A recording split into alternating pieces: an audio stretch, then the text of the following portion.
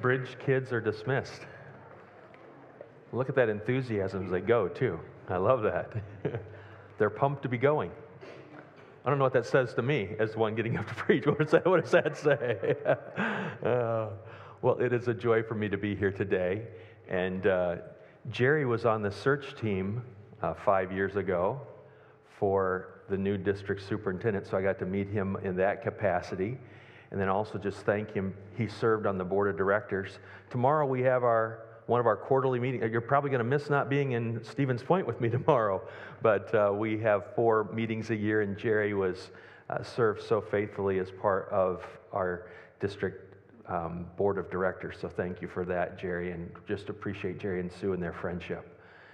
I want to say thank you to the Bridge for being part of what God is doing. We have a slide, I believe, next that shows a little bit of some of the things. The next slide, I believe, what God's doing in the Forest Lakes District. Let me tell 2 quick stories because you are part of these 2 stories.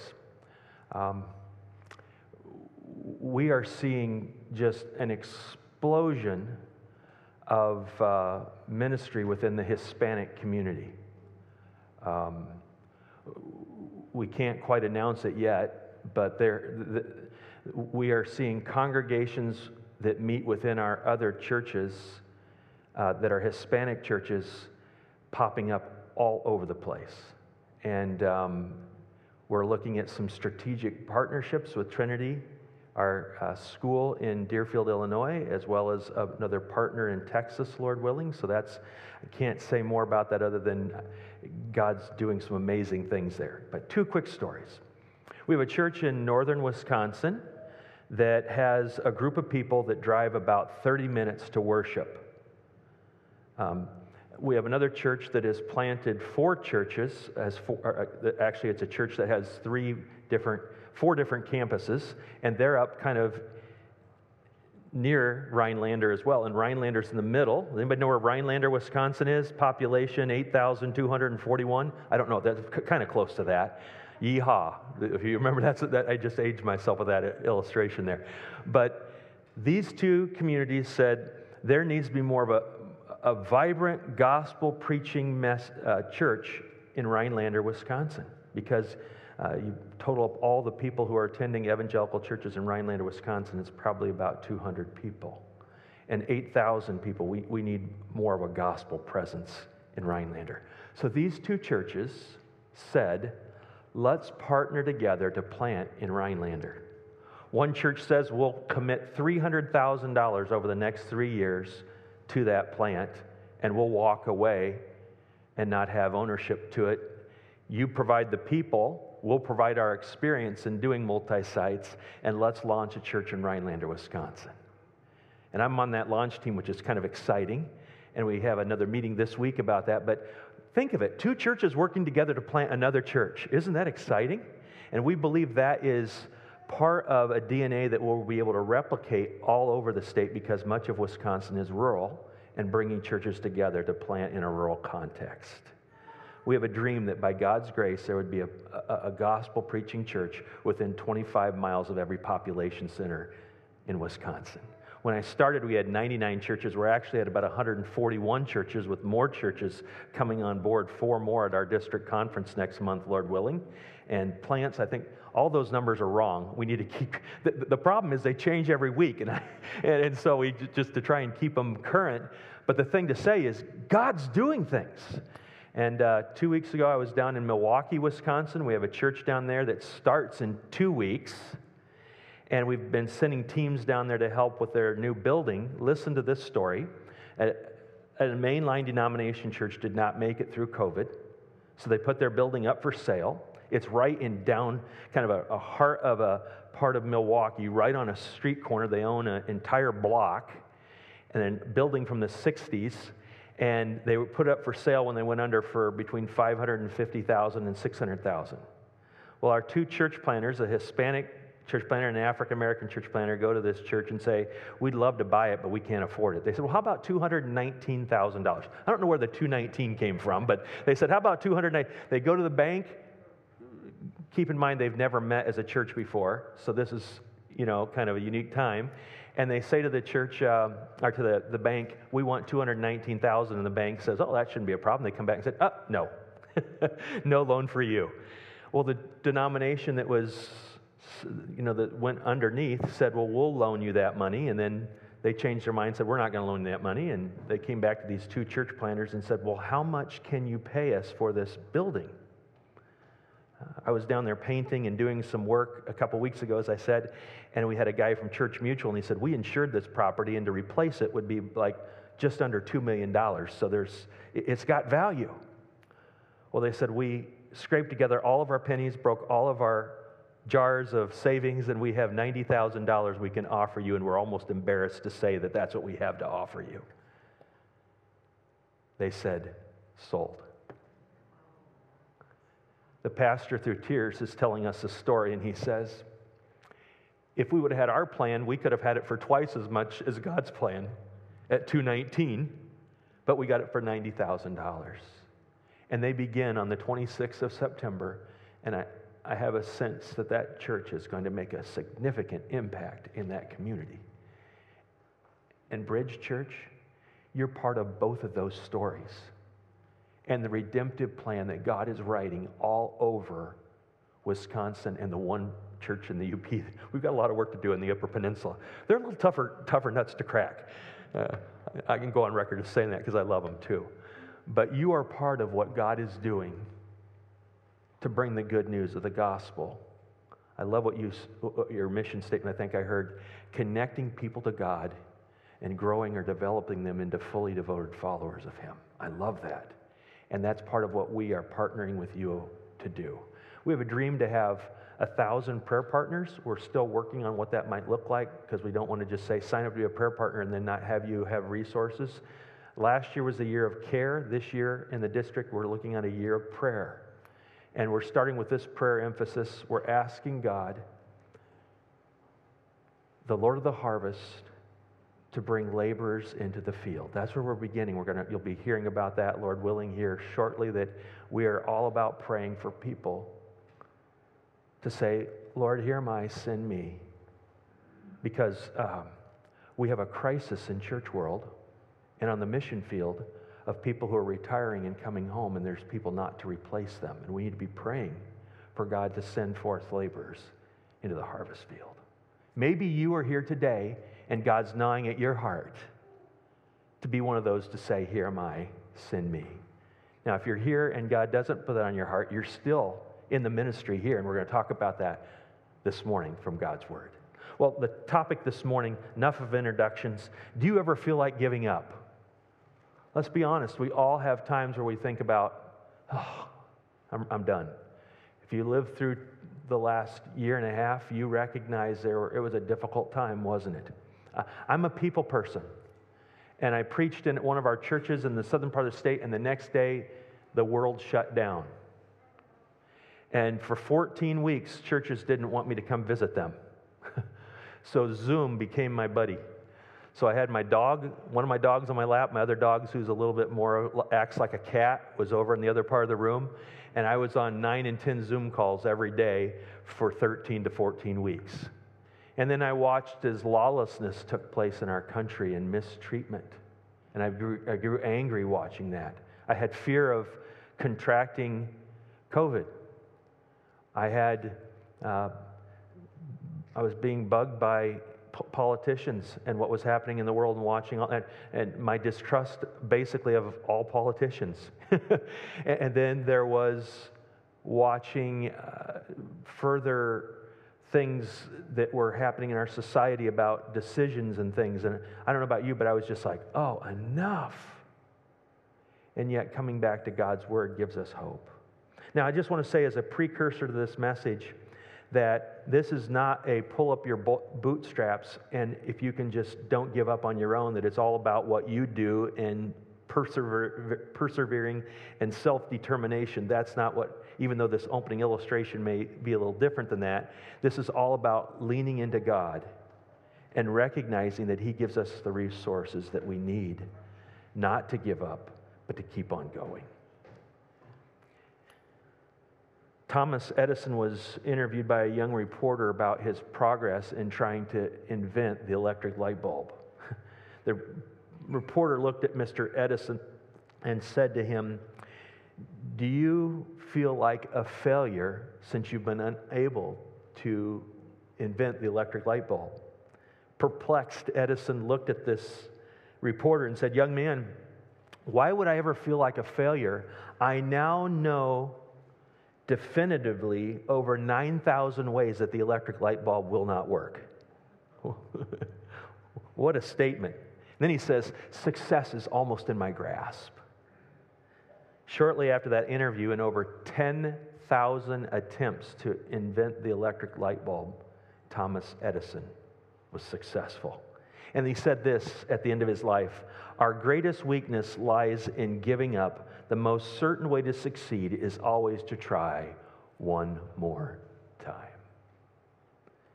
Now, I love Philippians 4:13. I can do all things through Christ who gives me strength.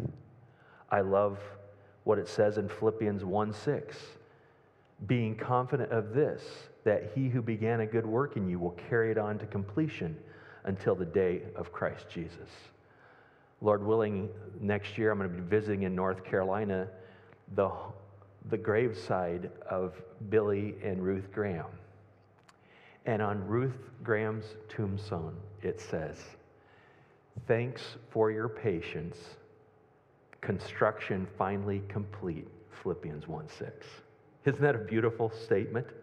To recognize that she looked forward to the day of completion, to being glorified, to being made like Jesus completely. And friends, that's the hope, one of the hopes that we have, that we can keep on going because God's Word gives us promises. They're reliable. You can take them to the bank. Well, Paul, the author of the text through the Holy Spirit that we're looking at today, God gives us 4 reasons why we shouldn't give up, 4 gifts that he gives to us. Paul was a man who knew about difficulty. He was in prison. Matter of fact, he wrote several of his letters from prison. He was flogged with whips 5 different times. He was stoned with rocks and left for dead outside of Lystra. And he was shipwrecked 4 different times and out at sea for 2 days in one of them. If Paul was getting on a boat, I would think twice about getting on a boat with Paul. This man knew what it was to endure hardness as a good soldier, to go through difficulty, to feel like, to think about giving up. And yet here in 2 Corinthians chapter 4, if you have your Bibles, 2 Corinthians chapter 4, 4 reasons why we shouldn't give up, 4 gifts that we receive from God to help us keep going on. The very first thing I see in the text is that God gives us a ministry. If you know Jesus Christ as your personal Lord and Savior, you have a ministry. Look at verses 1 through 6. "Therefore, having this ministry by the mercy of God." Friends, everything that we have, that we possess, that we receive, comes either from God's mercy or from His grace. God gives us things that we don't deserve. That's grace, receiving what we do not deserve. And He also shows mercy to us when we don't receive what we do deserve. So by the mercy of God, Paul says, we do not lose heart. What a great statement.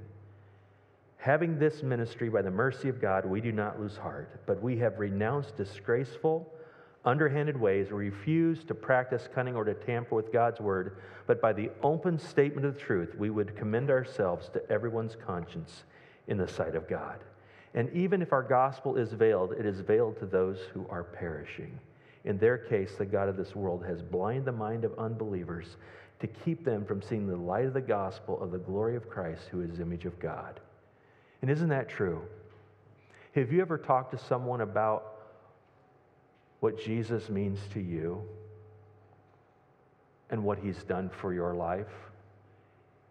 And they look at you as if you're from Mars? Or you've tried to tell someone about how amazing Jesus is, and they look at you like, well, that's okay for you. Why is that? It's because of what Paul said. The God of this age has blinded the mind. So what do? What we proclaim is not ourselves, verse 5 says, but Jesus Christ as Lord, with ourselves as your servants for Jesus' sake. For God who said, and this is what our prayer needs to be to our friends, our loved ones, people that we know who do not know Jesus as their Lord and Savior. We need to pray, let the light shine out of the darkness that is shown in our hearts to give the light of the knowledge of the glory of God in the face of Jesus Christ. We have been given a ministry.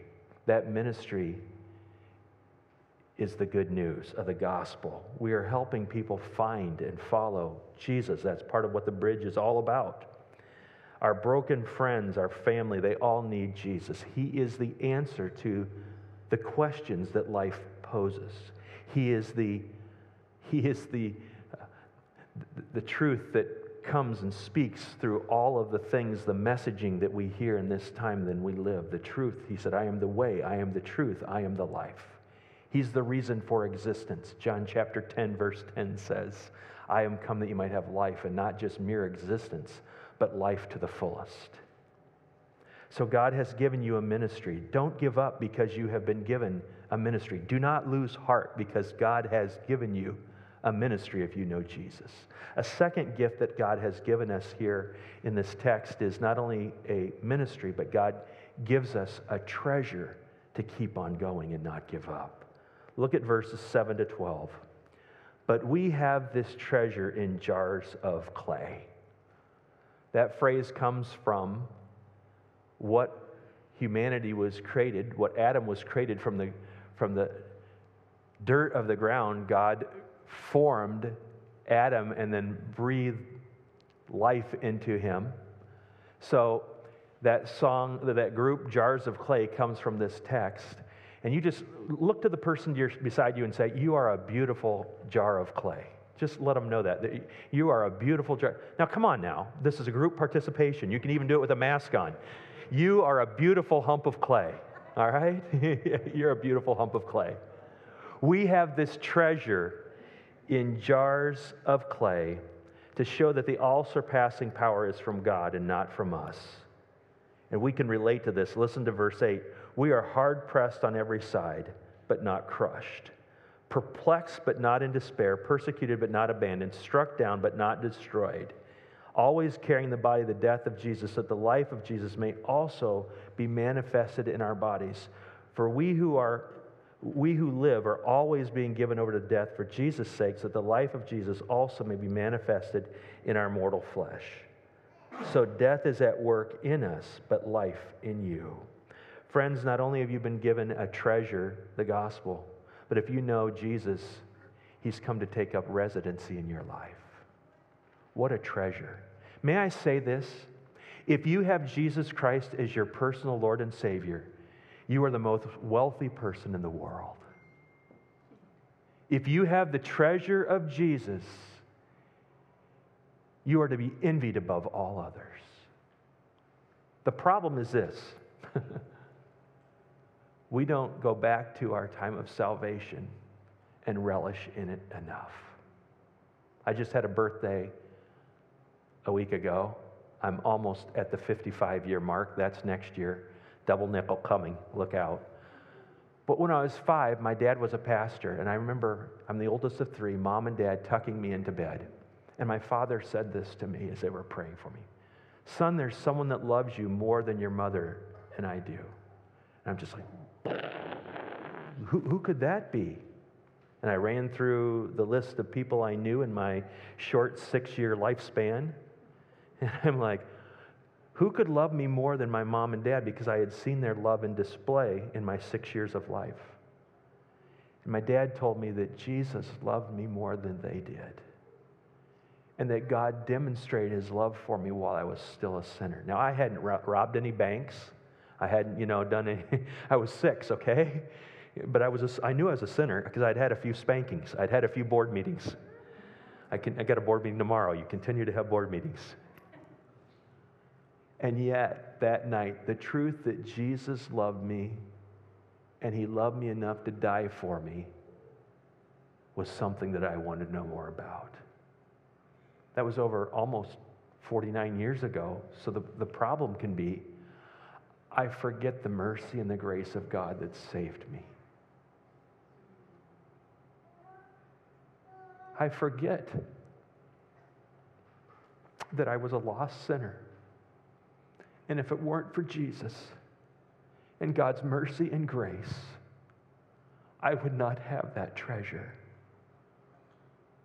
Friend, if you're here this morning, you need to fall in love all over again with that treasure that you've received. If you know Jesus, you are the wealthiest person in this world. Jesus plus nothing equals everything. You have been given a treasure. Don't give up. God's given you the treasure. He's given you the treasure of His Son. I have a friend who came to faith in Christ through the previous ministry where I was a senior pastor, and he was a guy with a reputation in the community in which we lived. He brought his two teenage children to our student ministries, and I would hang around afterwards and just greet parents and et cetera at our Wednesday night programming, and he was always in the corner, and I would go over and talk to Kurt. He said, let's go to breakfast. I have some questions about some of the things we've been talking about. And over the course of about 2 or 3 months, always seemed to be me treating at breakfast. I don't know what was up with that, but anyway, he gave his life to Jesus and received the treasure of Christ. In 2 Corinthians 5, verse 17, the old went away and there was a new Kurt because the treasure of Jesus had come into his life. He said, we should be doing something for this community. I said, I agree. He said, no, tangibly, we should be doing something. I said, will you pray about that and write it out, a proposal, get back to me, let's talk about that. He said, I think we should ask our church to take a week's vacation and everybody come love on our community. Well, let's pray about that. Well, the next 2 years, we had over 150 people from our church take vacation to come and love on our community. Why did that happen? Because Kurt received the treasure of Jesus, and he wanted everybody else in the community to know about that treasure as well. Friend, don't give up. You've been given a ministry, the ministry of the gospel. You've received the treasure of Jesus if you've asked him to come into your life and to save you. Missionary Hudson Taylor, who was greatly used by God in China as a missionary, said this, quote, all God's giants have been weak people who did great things for God because they relied on the treasure of Jesus Christ that was within them. Friends, another reason not to give up is we have been given faith. God gives us faith. Listen to verses 13 to 15. Since we have the same spirit of faith according to what has been written, I believed, and so I spoke. We also believe, and so we also speak, knowing that he who raised the Lord Jesus will raise us also with Jesus and bring us with you into his presence. All this was for your benefit. Him being perplexed, him being beaten, all of those things, all of that was for their benefit, so that the grace that is reaching more and more people may cause thanksgiving to overflow to the glory of God. How did Paul keep going? He had a confident faith. Listen to his life verse, Philippians 1, verse 21. Paul said this, for me to live, it's Christ. Everything. The whole reason I'm here is Jesus Christ. And then he said, and to die is gain. And he said, I'm perplexed. Should I stay here because that's for your benefit? But be honest with you, I'd really rather go be with Jesus. For me to live is Christ. To die is gain. Paul had a confident faith. Richard and Sabina Wormbrand also had that confident faith. They were Romanian missionaries, pastor and wife, who were thrown in prison for 14 years. They were told, each one of them, that their mate was dead. At the end of 14 years, they were freed, and they came back to the United States. And they founded Voice of the Martyrs ministry. And since 2011, they have rescued over 43,000 persecuted Christ followers. When asked, how did they survive the 14 years, and 3 of the years were spent by one of them in solitary confinement. 3 years in solitary confinement. And yet they said they had a faith that they knew that God was working in their circumstances. Friend, another reason we do not give up is we have a confident faith. And it's not a faith in a what, it's a faith in a who.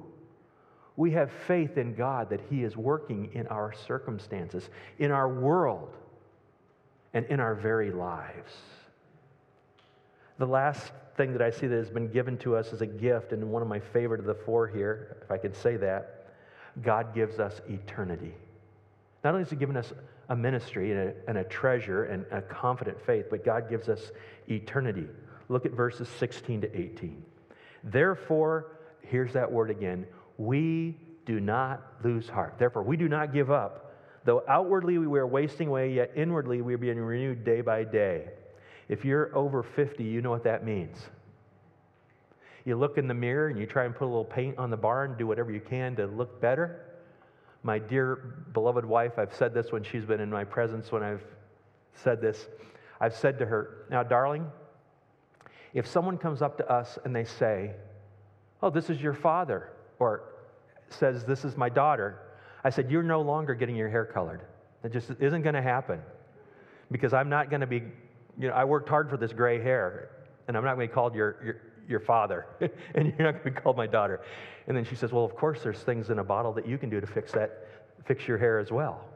But if you're over 50 or you're over 40, you know that this outwardly we're wasting away, but inwardly we can be renewed day by day, as Paul is saying. Verse 17, our light and momentary troubles. And you say, John, you don't know my troubles. You don't know what I'm going through. You're right, I don't. But God does. And they're achieving for us an eternal glory that far outweighs them all. So what do? We fix our eyes not on what is seen, but on what is unseen, since what is seen is temporary, but what is unseen is eternal. God has given us the gift of eternity. I close with this illustration. In October of 1982, more than 78,000 people gathered in Camp Randall to watch their beloved Wisconsin Badgers take on Michigan State. Coach Dave McClain, whose wife Judy was on staff with Fellowship of Christian Athletes when I was on staff, and Dave was a godly coach of the Badgers. In the third quarter, Michigan State was driving to score a touchdown, and 78,000 people wearing red were cheering at a very inappropriate time. Dave is looking around saying, why are all of these beloved Badger fans cheering for Michigan State, who's going on to maybe score the winning drive? What he found out later was many of them were tuned in on their transistor radios to the World Series and what was happening 70 miles away at then Milwaukee County Stadium, where the Brewers were taking on the St. Louis Cardinals in Game 4 of the World Series. And when the game started, the Brewers were down 5-1, but as this drive was happening, the Brewers were rallying behind Robin Yount, Cecil Cooper, and Gorman Thomas, and the crowd was going nuts. Why? Because they weren't watching what was happening before them in Camp Randall. Their attention was 70 miles away with what was happening with their beloved Brewers. Dave McClain was really happy at the press conference inward because he said, we won, and I found out why they were cheering, and I have a little more confidence next home game that maybe they'll be cheering for us again. But their fixation was not on what was happening before them, it was elsewhere. May I suggest, friend, that our focus needs to be not only on what is around us, but on the eternal. May I give you a stock tip? There are only two things that will last forever. Investments that are made in this book, the Word of God, and investments that are made in people. Those two investments will last for all of eternity. The last 2 weeks,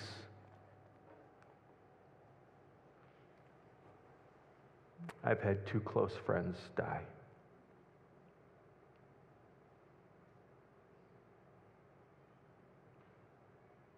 I'm thankful that I will see them again.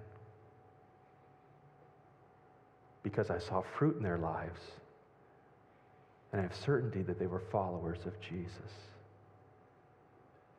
How do we grieve differently than others? We grieve with hope and expectation of seeing them again. Friends, may I encourage you that when you think about throwing in the towel, when you think about giving up, to recognize that it's just not about this life. God has given us not just the hope of, but the promise of eternity, where all will be made right, where we forever will be where there's no more pain. And with my last name being Payne, I'm so glad it's spelled Pain. There'll be no more pain, no more tears, no more pharmacies, no more hospitals. Amen. No more doctors. I'm thankful for them here. I'm just saying I'm glad they're not going to be there. And God gives us that hope of eternity. Friends, don't give up. God has given you a ministry, the gospel, the good news.